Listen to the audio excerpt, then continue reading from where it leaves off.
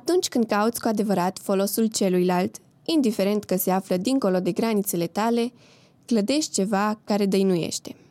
Asculți acum podcastul Fără Granițe, Ediția Uganda.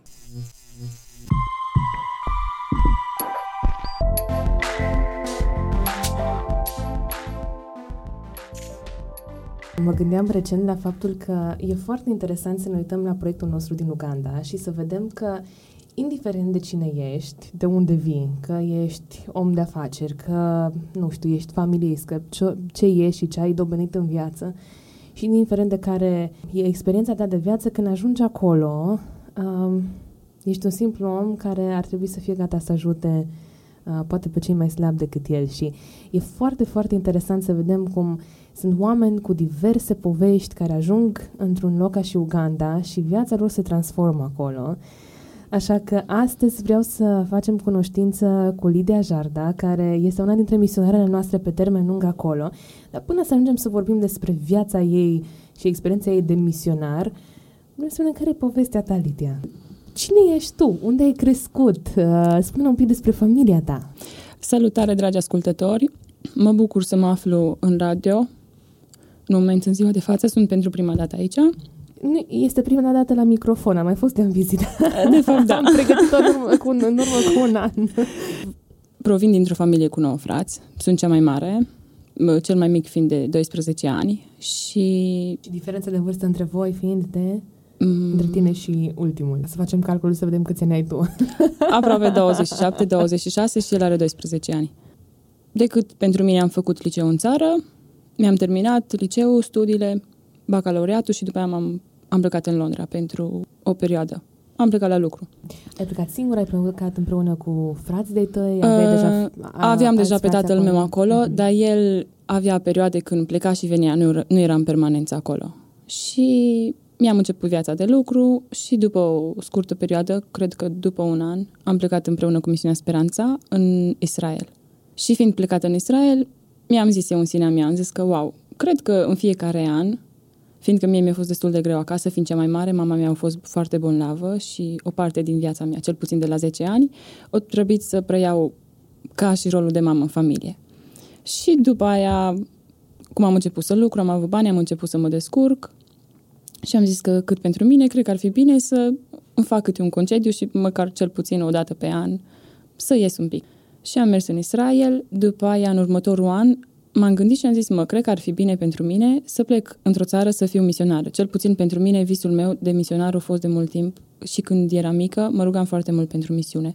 Am început să povestesc despre lucrurile care mi se întâmplau și ce-mi doream eu să devin și mi s-a spus că, de fapt, nu ar fi bine tocmai să mă rog pentru a fi misionară, din cauza că n-am de unde să știu eu ce Dumnezeu are pregătit pentru mine și ce va voi să fac eu și dacă mă voi ruga sau așa, poate Dumnezeu nu o să ducă la îndeplinire ceea ce vrea El, ci ceea ce vreau eu. Și mi s-a spus că de multe ori s-au întâmplat anumite chestii și chiar știe o poveste de la o soră că s-a rugat ca ea să devină misionară și Domnul, când s-a căsătorit, a dat un soț și ea nu a fost misionară, de fapt, pe plan extern, ci în familia ei și am început să mă opresc din a mă ruga pentru misiune.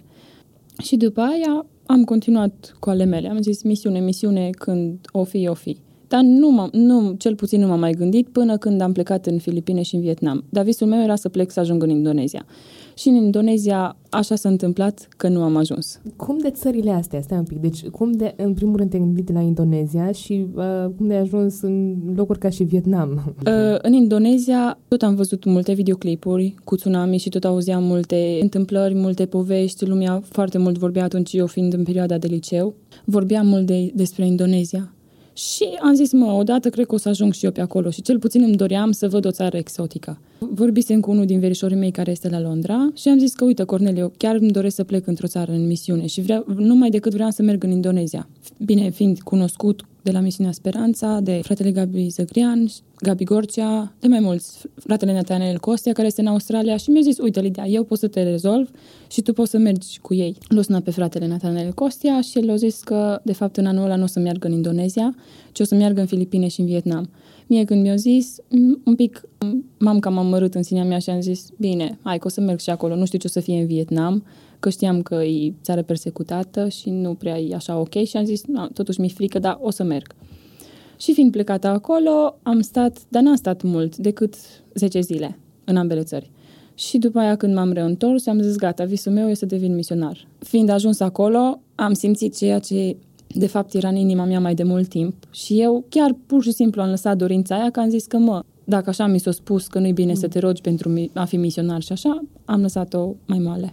Facem o scurtă pauză aici și o să mă întorc un pic la experiența ta din Filipine și din Vietnam.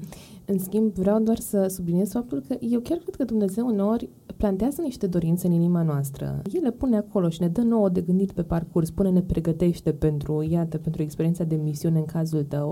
În același timp, cred că trebuie să avem iarăși inima deschisă, ca dacă Dumnezeu ne direcționează spre cu tot o altă direcție, să fim deschiși să urmăm orice ne pune Dumnezeu în inimă. Că ne-a pus la misiunea și ne-a format pentru un alt fel de misiune, uite cum s-a întâmplat în cazul pe care tu ni l-ai dat mai devreme, e altceva, însă chiar cred că Dumnezeu nu la întâmplare a pus gândul ăsta în tine și vedem că se concretizează dorința ta de a fi misionară pe termen lung. Vreau doar să mă întorc un pic, pentru că pentru a merge în misiune înseamnă că tu trebuie să ai o credință. Cum ți-ai dobândit tu credința asta? Ți-ai dobândit-o din familie? Ți-ai dobândit-o, nu știu, la un anumit punct în viață? Au fost perioade când mi-am dobândit-o și din familie, pentru că fiind cea mai mare din familie, mama mea a fost foarte bolnavă. Și pur și simplu, așa, din întâmplările pe care le experimentam zi de zi, mama noastră fiind la spital, eu fiind cea mai mare acasă, ne rugam lui Dumnezeu și nu numai ne rugam pentru ea, ci și pentru noi personal, pentru lucrurile noastre, pentru nevoile noastre. Și credința, automat, când tu ceri ceva de la Dumnezeu și Dumnezeu vezi că îți răspunde la dorințele tale, la rugăciunile tale, automat crești. Deci nu ai cum. Când vezi că Dumnezeu te rogi pentru un anumit lucru, te rogi pentru bani sau poate te rogi pentru anumite momente din viață, ca să, cel puțin și pentru mine, m-am rugat pentru anumite momente când îmi doream să plec, să merg și de multe ori nu aveam bani sau chiar nu aveam posibilitatea, nu puteam să merg din familie, nu puteam să plec de acasă, că fiind cea mai mare, era nevoie să fiu tot timpul acolo și de multe ori mă rugam și vorbeam cu taică-miu, cu părinții și spuneam, uite, mă rog la Dumnezeu, vreau să merg acolo, vreau să fac aia. Și de fiecare dată când mă rugam, eram ascultată și automat credința crește. Au fost alte experiențe în viața ta care te-au format, care ți-au format credința și dragul ăsta de Hristos? Fiind și în Uganda, fiind și în România, sunt foarte multe experiențe. Cel puțin perioada în care am fost în Uganda, am ajuns momente când nu știam ce să fac, nu știam cum să merg mai departe, nu știam cum o să am bani să mă descurc pentru mesele la copii care se fac pentru programul cu Feeding Hands, anumite lucruri pentru mine, chiar și banii pentru a putea merge, de a putea continua lucrarea, pentru mine de a fi acolo.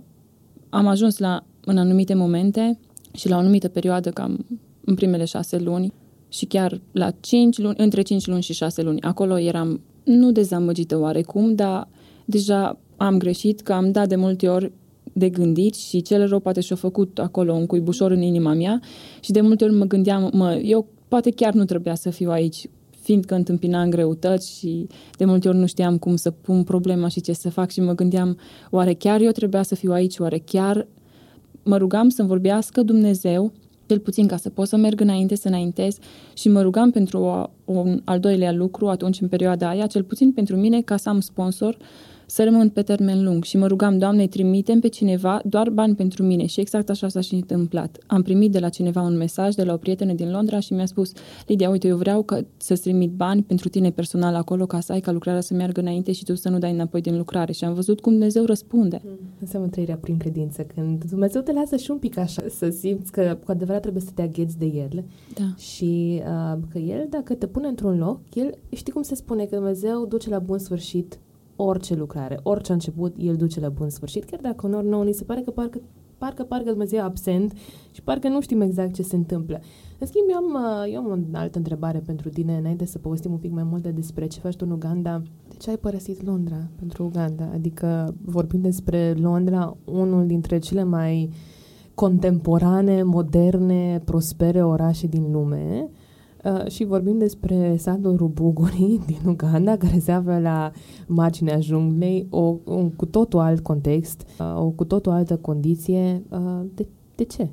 Pentru mine Londra nu a însemnat ceva wow a fi în Londra. Îmi amintesc când eram în liceu și vedeam în cărți totul despre Londra, podul Londrei, adică London Bridge, Big Ben-ul și London Eye, multe chestii și mă gândeam, wow, ce-ar fi să ajung acolo. Și odată fiind ajuns acolo, după aia având și școala vieții, mai mult decât atât, multe experiențe prin care am crescut prin credință și multe lucruri care m-au făcut să privesc spre Dumnezeu, am avut foarte multe experiențe în care și multe lucruri prin care trebuia să ajut. Și inima mea niciodată nu a fost legată de Londra sau de bani. Tot timpul m-am îndreptat spre a ajuta sau spre a face ceva, ci nu spre mine personal. Dar insist un pic mai tare, adică, uite că ne-ai povestit un pic, ne-ai dat așa o mică imagine din ce înseamnă uneori greutățile de a fi în Uganda. Cum e să, nu știu, să alegi să nu mai trăiești într-un confort financiar, da? Pentru că e Londra, că e orice altă țară dezvoltată, da, ai un job, știi că îți vin bănuții, știi cum să te drămuiești, dar cum e să trăiești prin credința că banii vor veni și ei de undeva? La început mi-era foarte greu. Tot timpul îmi păstram rezerve și lăsam pic cu pic. Nu că banii ăia sunt pentru aia, ăia sunt pentru aia, ăia sunt pentru ceva anume. Și eu am început să fiu limitată. Dar atâta timp cât noi suntem limitați în lucrarea lui Dumnezeu, și Dumnezeu este limitat cu noi. Și am experimentat această lucrare de foarte multe ori. Și acum, cel puțin de mai mult de 6 luni, deja am început să nu mai fiu așa și chiar și la statul mi-am pus la WhatsApp, pot totul în Hristos care mă întărește. Îs momente poate când Dumnezeu nu îmi trimite chiar atunci sau nu îmi sosesc banii chiar atunci de când am eu nevoie, dar știu că Dumnezeu îi trimite, că vin mai târziu, cu o zi, 2 sau 3 sau cu un ceas sau cu 2. Am așa în suflet că trebuie să aștept, că știu că Dumnezeu îmi trimite. Cred că avem foarte multe de învățat de la voi. Spuneam asta și în conversația pe care am avut-o și cu Dani, pentru că e un efort, pentru că nouă oamenilor ne place să avem control. Ne place controlul. Ne simțim mult mai în siguranță. Dar când ești gata să te dezlipești de orice și de orice control în mod deosebit și ești gata să-ți dezlipești, uite, inima de confort, de atât de confortul fizic și de confortul financiar și să te duci, să-ți investești viața în a ajuta pe alții, e o lecție foarte importantă de viață și cred că e un exemplu excelent a ceea ce înseamnă cu adevărat să umbli și să trăiești prin credință. Da, nu pe toți Dumnezeu ne cheamă să facem același lucru, dar pe toți Dumnezeu ne cheamă să fim gata să trăim prin credință, să umblăm prin credință, indiferent de context. Vreau să ne întoarcem la Filipine și Vietnam. Ai venit de acolo și cu ce ai venit în inimă de acolo? Țin foarte bine minte chiar zilele în care m-am întors și fiind ajuns în Londra, am ajuns deja să fac termenul ăla de comparație, ce era în Filipine și în Vietnam și ce am regăsit înapoi în Londra când m-am întors. Și am zis, pentru mine nu mai ar fi posibil să stau în Londra mult timp. Vorbisem cu părinții mei, ei un pic s-au cam supărat și mi-au zis că de ce vreau să plec din Londra și de ce tocmai în țări sărace, de ce tocmai în afară de România, că pot să mă duc în România, că pot să fac în România. Și am zis, pentru mine simt că trebuie să fac asta și o să o fac. Nu știu când, dar cel puțin o să fac. Mă gândeam să mai stau 1 an, 2, cel puțin să ajut, să îmi adun ceva resurse, să mă adun ceva bani și după aia să plec, dar nu știam unde să mă îndrept, nu știam prin cine să merg și cum să fiu acolo pe termen lung. Am vorbit cu părinții mei și când am vorbit cu tatăl meu ultima dată, mi s-a cam împotrivit un pic și mi-a zis, Lidia, uite, nu poți să pleci, fiindcă o să-ți fie și greu, ca fată, nu ești căsătorită, nu te lăsăm să pleci. Am decis ca să nu plec, dar totuși mă gândeam în inima mea și am vorbit cu ei și am rămas la un comun acord că o să fiu plecată o dată sau de 2 ori pe an și nu știu cât o să stau, cel puțin o să stau un termen mai lung, nu la un termen pe care să nu-l cunosc. 1 lună, 2, o săptămână, 2, 3. Și ei au zis, bine, așa te lăsăm, poți să pleci, ținând cont de faptul că știm că ești plecată, te reîntorci, iar o să lucrezi și o să-ți fie mult mai ok și pentru tine. După ce m-am întors de acolo, eu deja am început să-mi fac planuri. Și acum mă gândeam să plec în Africa, dar nu știam în Africa unde. Știam de misiunea Speranța, că este în Africa, dar nu știam cu cine să iau legătura și cu cine să vorbesc. Unul din verișorii mei de acolo din Londra, Cornel Bodnariu, el a mai fost plecat. Și am zis, uite, Cornel, eu vreau să plec neapărat în Africa. Nu știu, dar ajută-mă să plec. Și el mi-a zis, Lidia, eu o să plec în Kalahari și poți să vii cu mine. El a organizat o echipă de băieți și a plecat. Și mi-a zis, Lidia, nu pot să te iau numai pe tine, fată, suntem numai cu băieți, acolo nu avem condiții unde să stăm și cum să stăm și o să mergi data viitoare, că au plecat pe la începutul anului și mie mi-a zis, Lidia, o să mergem în vară iarăși. Eu au apărut ceva probleme și în vară n-am mai putut să mergem. Și eu deja mi-am adunat banii și tot era pregătit pentru mine. Eu așteptam să plec în Africa. Și îmi zice că, uite, Lidia, nu mai mergem, că s-a întâmplat ceva, nu mai pot să plec, nu știu cum o să fac, dacă vrei, o să vorbesc pentru tine și o să mergi. Și el, de fapt, mi-a zis, uite, Lidia, mai bine mergi cu speranța decât să mergi în Kalahari, că ei stau o perioadă mai scurtă, se întorc înapoi și e mai bine așa. Și am zis, Cornel, nu știu, mi-e foarte greu să plec. Nu vine a merge așa. Și el l-a sunat pe fratele Gabi Gorcea.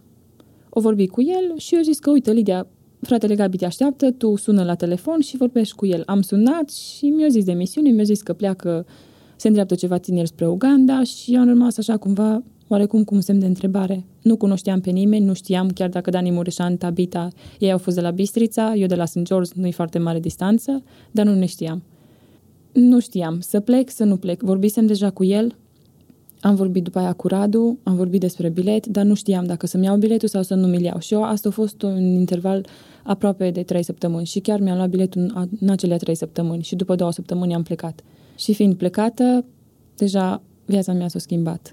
Știam deja că trebuie să plec pe termen lung, dar nu știam unde. Și visul meu, chiar și fiind prima dată acolo în Uganda, pentru mine, zic, eu tot o să ajung în Indonezia, așa îmi doream, să merg în Indonezia. Nu știu de ce s-a născut în inima mea și în gândul meu de a merge în Indonezia.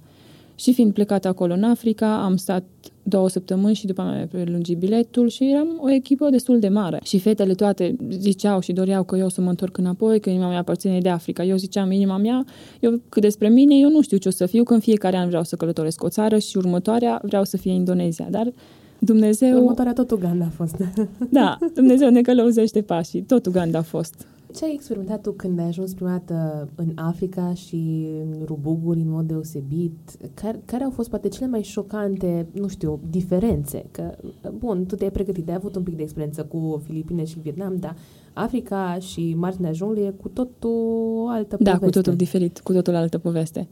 Care sunt primele tale, nu știu, experiențe de acolo, amintiri de acolo? Primele amintiri și primele experiențe, eu cel puțin și dintotdeauna, inima mea este legată de copii. Și m-am lipit foarte mult de copii. Fiind plecată acolo, nu știam ce o să întâmple, nu știam cum o să fie lucrarea acolo. Copiii erau foarte mulți, bine, nu chiar cum au început acum deja să vină, dar erau în jur la 200 de copii care veneau la program. Bine, acum deja au crescut numărul. Avem, înainte ca să vin acum în România cu vreo 2 sau cu 3 săptămâni, am avut la masă, când au venit sâmbătă, și au fost 640 de copii. Wow. Și numărul deja au crescut. Și acum pot să și cu siguranță știu că va mai crește.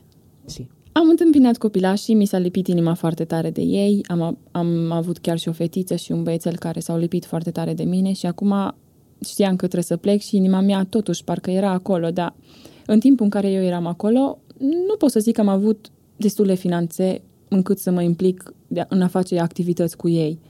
Aveam noi programe și așa mai cumpăram poate o bombonică pentru ei, un biscuite, o eugenie, un suc sau dădeam ceva să mănânce.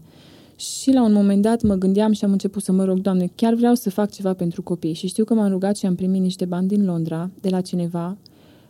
N-a fost o sumă foarte mare, dar cel puțin pentru mine au fost 600 de pounds. Și chiar mă rugam pentru ei și am zis, Doamne, trimitem niște bani ca să pot să cumpăr hăinuțe și să dăm o masă caldă la copii.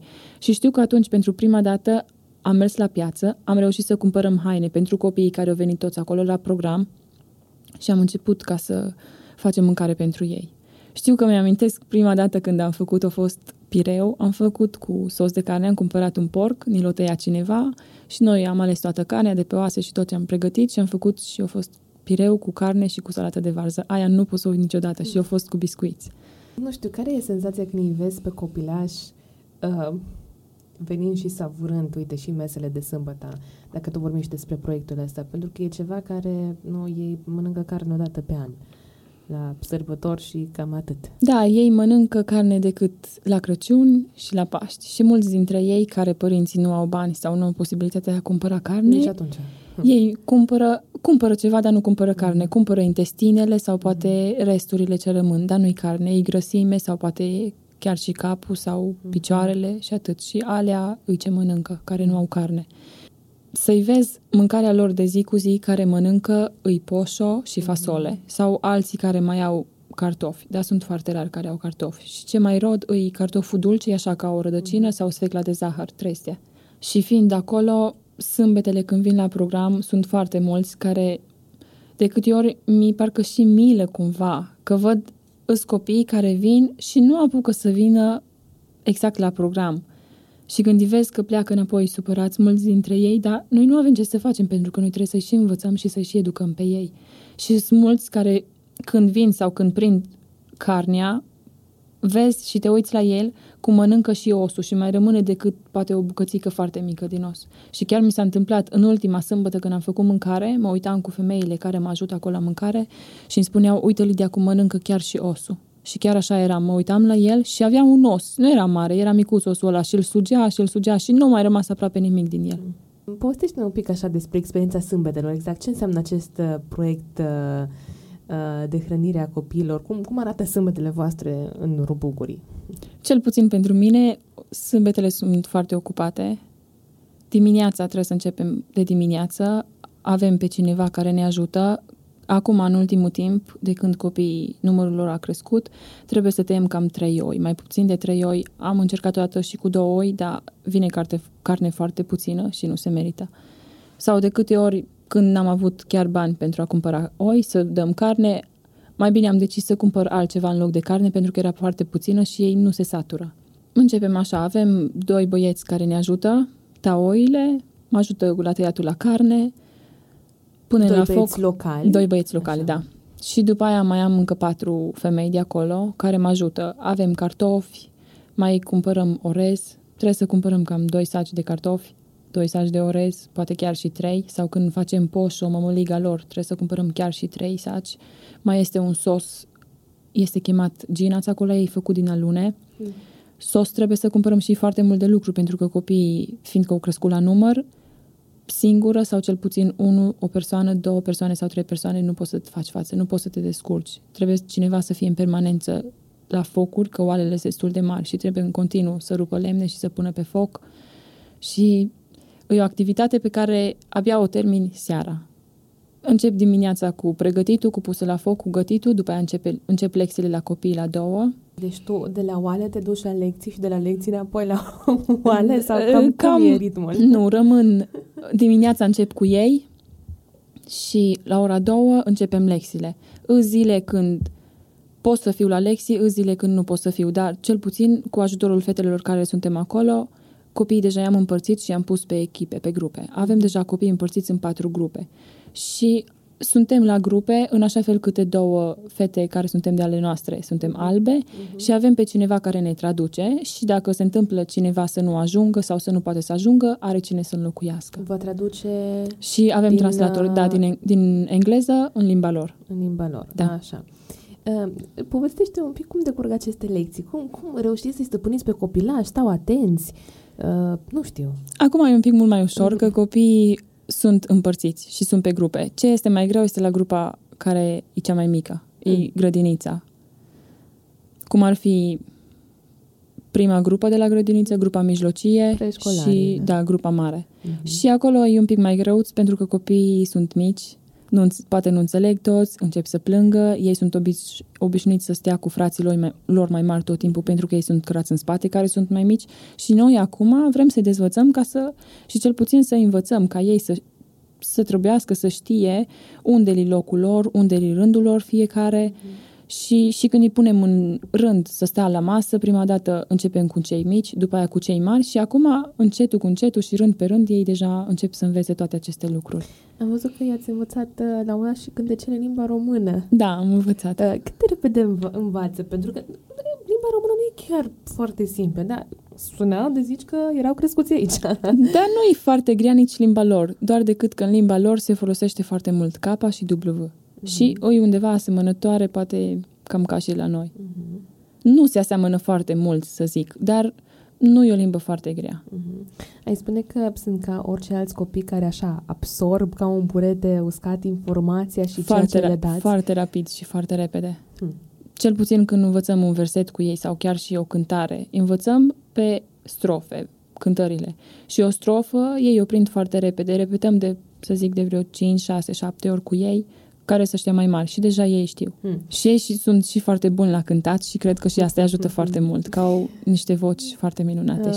Cred că e importantă observația asta pentru că, apropo de diferențele dintre noi și ei, gândim la copiii care provin din zonele astea sărace din Uganda, că sunt incapabili. Sărăcia cumva îi afectează și intelectual, că nu sunt în stare să acumuleze informații așa cum poate ar acumula cineva care locuiește, nu știu, în capitala Ugandei.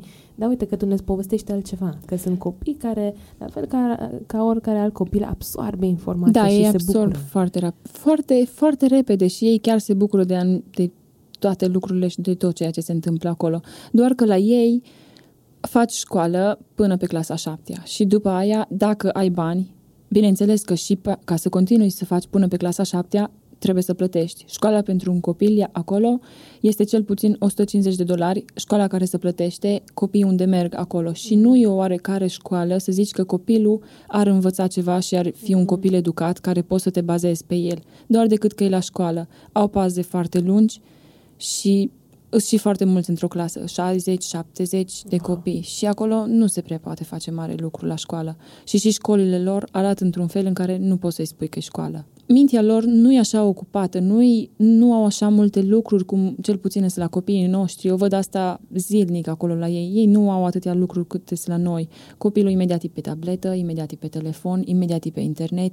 El știe de toate. De fapt, acolo copilul nu știe de nimic. Decât ce îi spui tu, el aia știe. Și mintea lui prinde mult mai repede.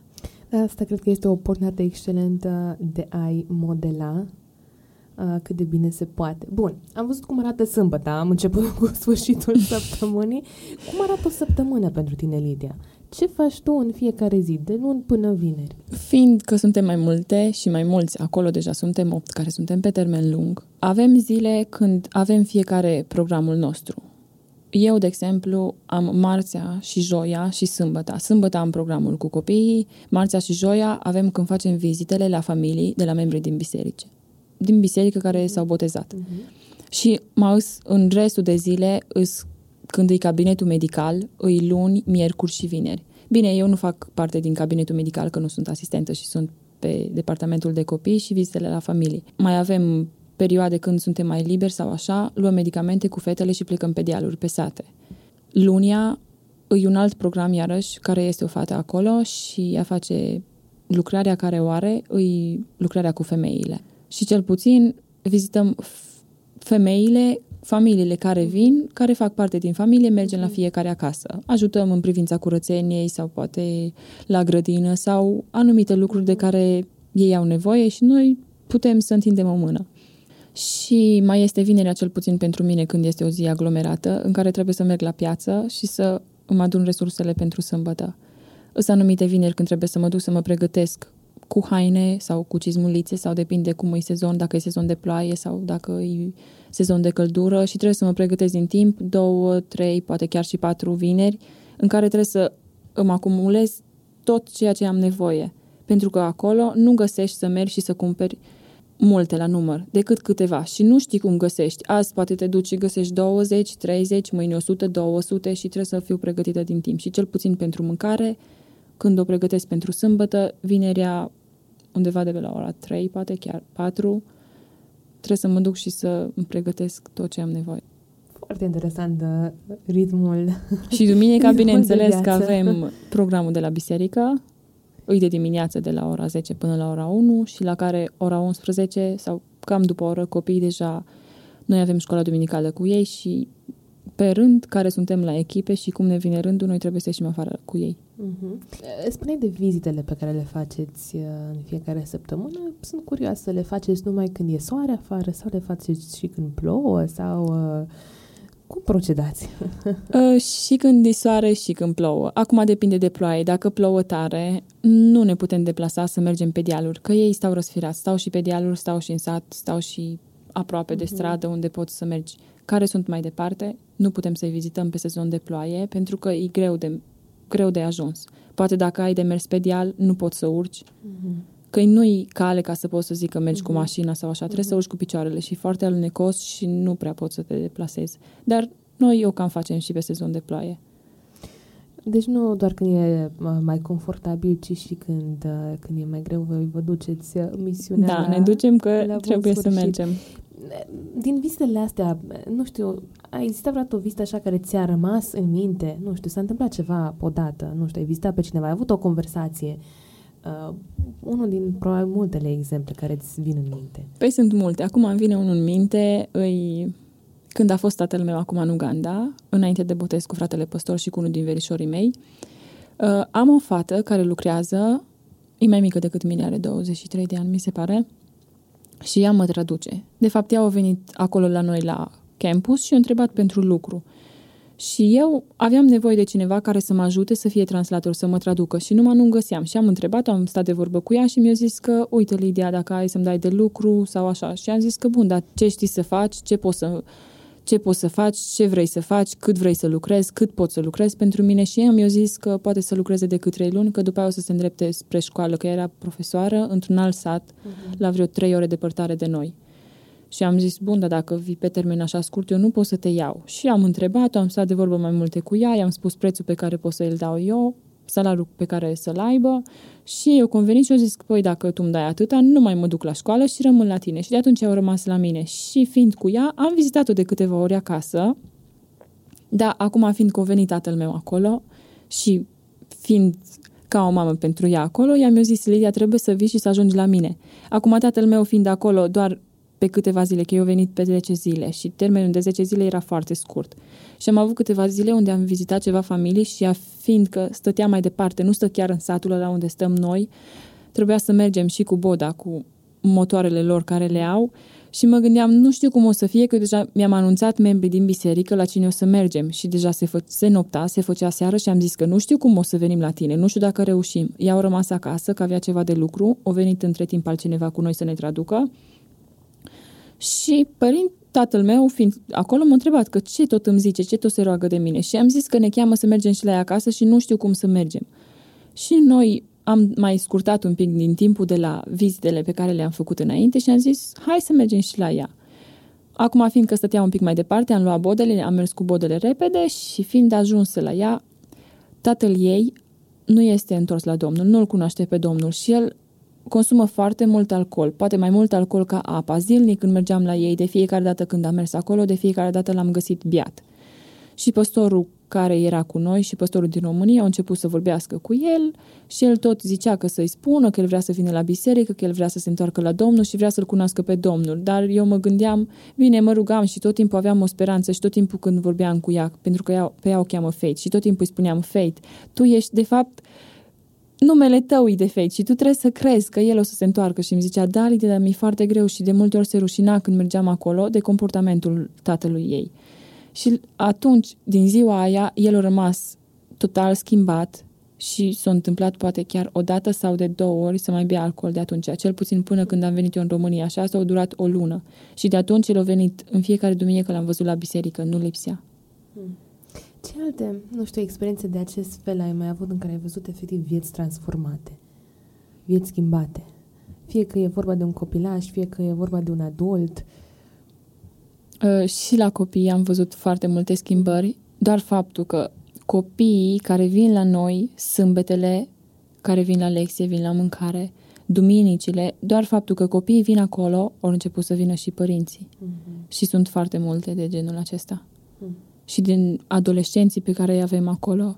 Și chiar la copii, de multe ori, am ajuns ca să mă întreb de multe ori, pentru că am ajuns chiar să am ce să învăț din comportamentul lor și mă gândeam, uite cum poate să fie un copil. De fapt, tot așa trebuie să avem și noi credința. Avem părinți dintre noi. Acolo sunt foarte mulți copii care nu au părinți. Și tu îi spui la copil că îi dai un lucru sau că îi faci ceva. Și copilul ăla crede și te așteaptă și speră că tu ce ai zis, aia o să faci. Și cel puțin eu văd acest lucru și la părinții mei. Îmi spune că face aia și știu, dacă ticul mi-a zis că îmi face aia, îmi face aia. Și de multe ori noi așa trebuie să fim și cu Dumnezeu. Dumnezeu ne spune și noi ca și cum vrem să-L ajutăm pe Dumnezeu sau să-i impunem la Dumnezeu, Doamne, dar vezi că eu vreau să fac aia sau vezi că eu vreau să mă duc dincolo, dar de fapt nu e așa, că Dumnezeu ne spune și noi trebuie să ascultăm și să așteptăm. Cred că ne-ar ajuta foarte mult, Lidia, să ne povestești un pic, ne-ai zis așa în mare despre ce faci tu acolo, Am auzit și câteva povești relevante pentru conversația noastră, dar așa, povestind, am vorbit despre lucrurile frumoase. Am vorbit despre lucrurile cele mai frumoase și mi se pare că lucrurile sunt ușoare, adică pentru tine e clar că tu trebuie să fii acolo, Dumnezeu ți-a pus în inimă dragul ăsta de Uganda, dragul de misiune, ai spune că ai o chemare, ai spune că e tot timpul ușor? Nu, la început n-am putut să zic că e ușor. Bine, fiind plecată, am fost plecată de 2 ori înainte, anul trecut, pe la începutul anului, prin martie, și am stat 2 luni și acum 2 ani când am fost pentru prima dată în Uganda și mi s-a părut, wow, nu e greu. Dar după aia, când m-am reîntors și când am devenit pe termen lung, nu pot să zic că a fost chiar cel mai greu pentru mine, dar am ajuns și am avut anumite clipe și anumite momente când am ajuns să mă întreb și să mă gândesc, oare chiar trebuie să fiu aici? Oare chiar pentru mine e ok să rămân aici? Am ajuns așa să mă întreb de multe ori și nu știam ce să fac. Dar acum, fiindcă au trecut acele capitole din viața mea, poate acel greu pe care atunci mi s-a părut greu și acum e cam ceva normal pentru mine. Te-ai gândit vreodată că nu ești potrivită? Că nu e locul tău acolo? Da, am avut și aceste gânduri. Undeva chiar anul ăsta pe la început, cam după 6 luni. Tot întâmpinam greutăți de multe ori fiind singură. Nu neapărat pot să zic că fiind singură, că noi eram acolo mult și chiar suntem foarte apropiați și discutăm și vorbim.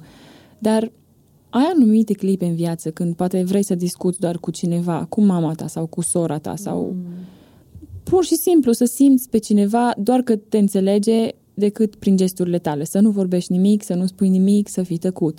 Și de multe ori pentru mine îmi doream poate să fiu acasă lângă mama mea și să-mi spun anumite lucruri. Și am ajuns de fapt să mă gândesc, o să fiu mamă într-o zi, o să mă căsătoresc, o să am copii, ce o să fac atunci, unde o să mai trag? Și mă gândeam, ceva nu-i bine în viața mea, ceva nu-i în regulă în viața mea, eu nu trebuie să fiu așa, nu trebuie să stau să aștept să depind de cineva, eu trebuie să fiu tare și să pot să merg eu înainte de una singură. Și de multe ori nu știam ce să fac și nu știam cum să pun problema și singura opțiune pe care o aveam era doar decât să mă duc în cameră și să-mi plec genunchiul. Și am ajuns să mă rog Domnului și să spun Domnului exact cum vorbesc cu mama mea, cum vorbesc cu tine acum sau cu oricare o altă persoană și de fiecare dată am văzut rezolvare. Care îi spune că sunt nevoile voastre cele mai mari de acolo, de pe câmpul de misiune, fiecare tale personale, fiecare voastre ca și echipă, care sunt nevoile cele mai mari și mai, nu știu, importante pe care le aveți? În afară de cele financiare, calea... Păi nu știu ce aș putea să zic în privința aceasta. Cât despre noi care suntem acolo pe termen lung, deja am început chiar să ne și gospodărim. Avem deja grădina noastră, deja plantăm cartofi, avem solare, punem roșii, ardei, morcov, ceapă, cam tot ce e nevoie pentru noi. Cât despre privința, iar ce privește hrana, acum am început deja și când nu avem carne sau așa, înainte cumpăram de la magazine. Și fiindcă acolo nu prea este curent, din diferite motive, sau de multe ori să mergem în capitală, foarte departe de noi, până să ajungem noi acasă, carnea de multe ori ni se strică în mașină din cauza căldurii și așa, și am decis cu fetele și care suntem acolo, punem toți bani care suntem acolo, cumpărăm un porc, îl tăiem, când se termină carnea, cumpărăm altul sau anumite lucruri de genul și anumite greutăți pe care nu știu ce să zic. Uite că povestești de plantat de una alta, de solare, de grădinărit, de tăiat carne. Lucrurile astea le făceai înainte să pleci în Uganda? Da, pentru mine astea au fost ceva normale. De asta nu mi se pare ceva greu, pentru că eu de la vârsta de 10 ani, când mama mea a început și s-a îmbolnăvit, a început să fie la spitale, ea cam 3 luni, poate 4 luni, 5 luni, 6 luni pe an le petrecea la spital. Și pentru mine lucrurile astea erau ceva normal. Te întorci în Uganda? Da. Cât mai stai acasă? Nu mai stau decât câteva zile. Așa. Te întorci în Uganda și cât vei sta în Uganda? Nici asta nu știu. Domnul știe. Cel puțin știu că o să mă întorc pe termen lung, termen nelimitat. Asta nu știu cât o să fie. Cât Domnul mă va ajuta. Pe termenul ăsta nelimitat, cu ce gânduri pleci înapoi spre Uganda? Cu ce visuri pleci? Cu ce dorințe pleci? Să mărim un pic activitatea care o facem cu copiii. Acum nu știu cât o să se poată mări și cât o să ne dea voie și noi, ca echipă de albi, să ne implicăm și să facem tot mai mult. Ți-ai dorit să se mai alăture și alți oameni? Apropo de nevoi, cât de mare e nevoia, uite, de oameni, efectiv oameni care să vină să se alăture echipei voastre? Este nevoie, pentru că chiar și acum o să fie deschidere la orfelinat în noiembrie și nevoie de o mână de ajutor acolo tot timpul este. Deci, cine vrea, uite, apropo ziceai tu de faptul că îți doreai să vizitezi, să-ți faci concedii, măcar un concediu, unul pe an. Și apropo de ce zicea și Dani la un moment dat, că făcea invitația asta ca să ne facem concediile în Uganda. Exact. Acolo. Bine, poate că, uite, măcar un concediu ne facem, fie că anul ăsta, fie că anul viitor, fie că oricând va fi, poate un concediu, renunțăm la, nu știu, ceva concediu de ăsta super exotic și relaxant și ne investim bănuții și mergem și dăm o mână de ajutor în Uganda. Că văd că voi ne așteptați. Da, exact. Chiar asta ziceam și prietenilor mei, că ziceau, da, când mai vii acasă? Dar stai un pic, că nu e ceva pentru mine, wow, să vin acasă. Poți să vii și tu acolo? Tu când vii acolo? Când să te aștept? Deci tu acum practic vii în concediu acasă. Da, cam așa. Lidia, îți mulțumesc tare mult. Și de-abia așteptăm să mai auzim vești bune de la voi. Să vedem cum Dumnezeu lucrează acolo și cum Dumnezeu se folosește de voi și de inima voastră și de resursele voastre și de energia voastră ca, iată, să știu că lucrarea la bun sfârșit. Da. Îți mulțumim tare mult. Cu mare drag. Fără Granițe este un podcast realizat de Radio Speranța Cluj-Napoca. Pentru mai multe informații și date de contact, te rugăm să accesezi descrierea acestei emisiuni.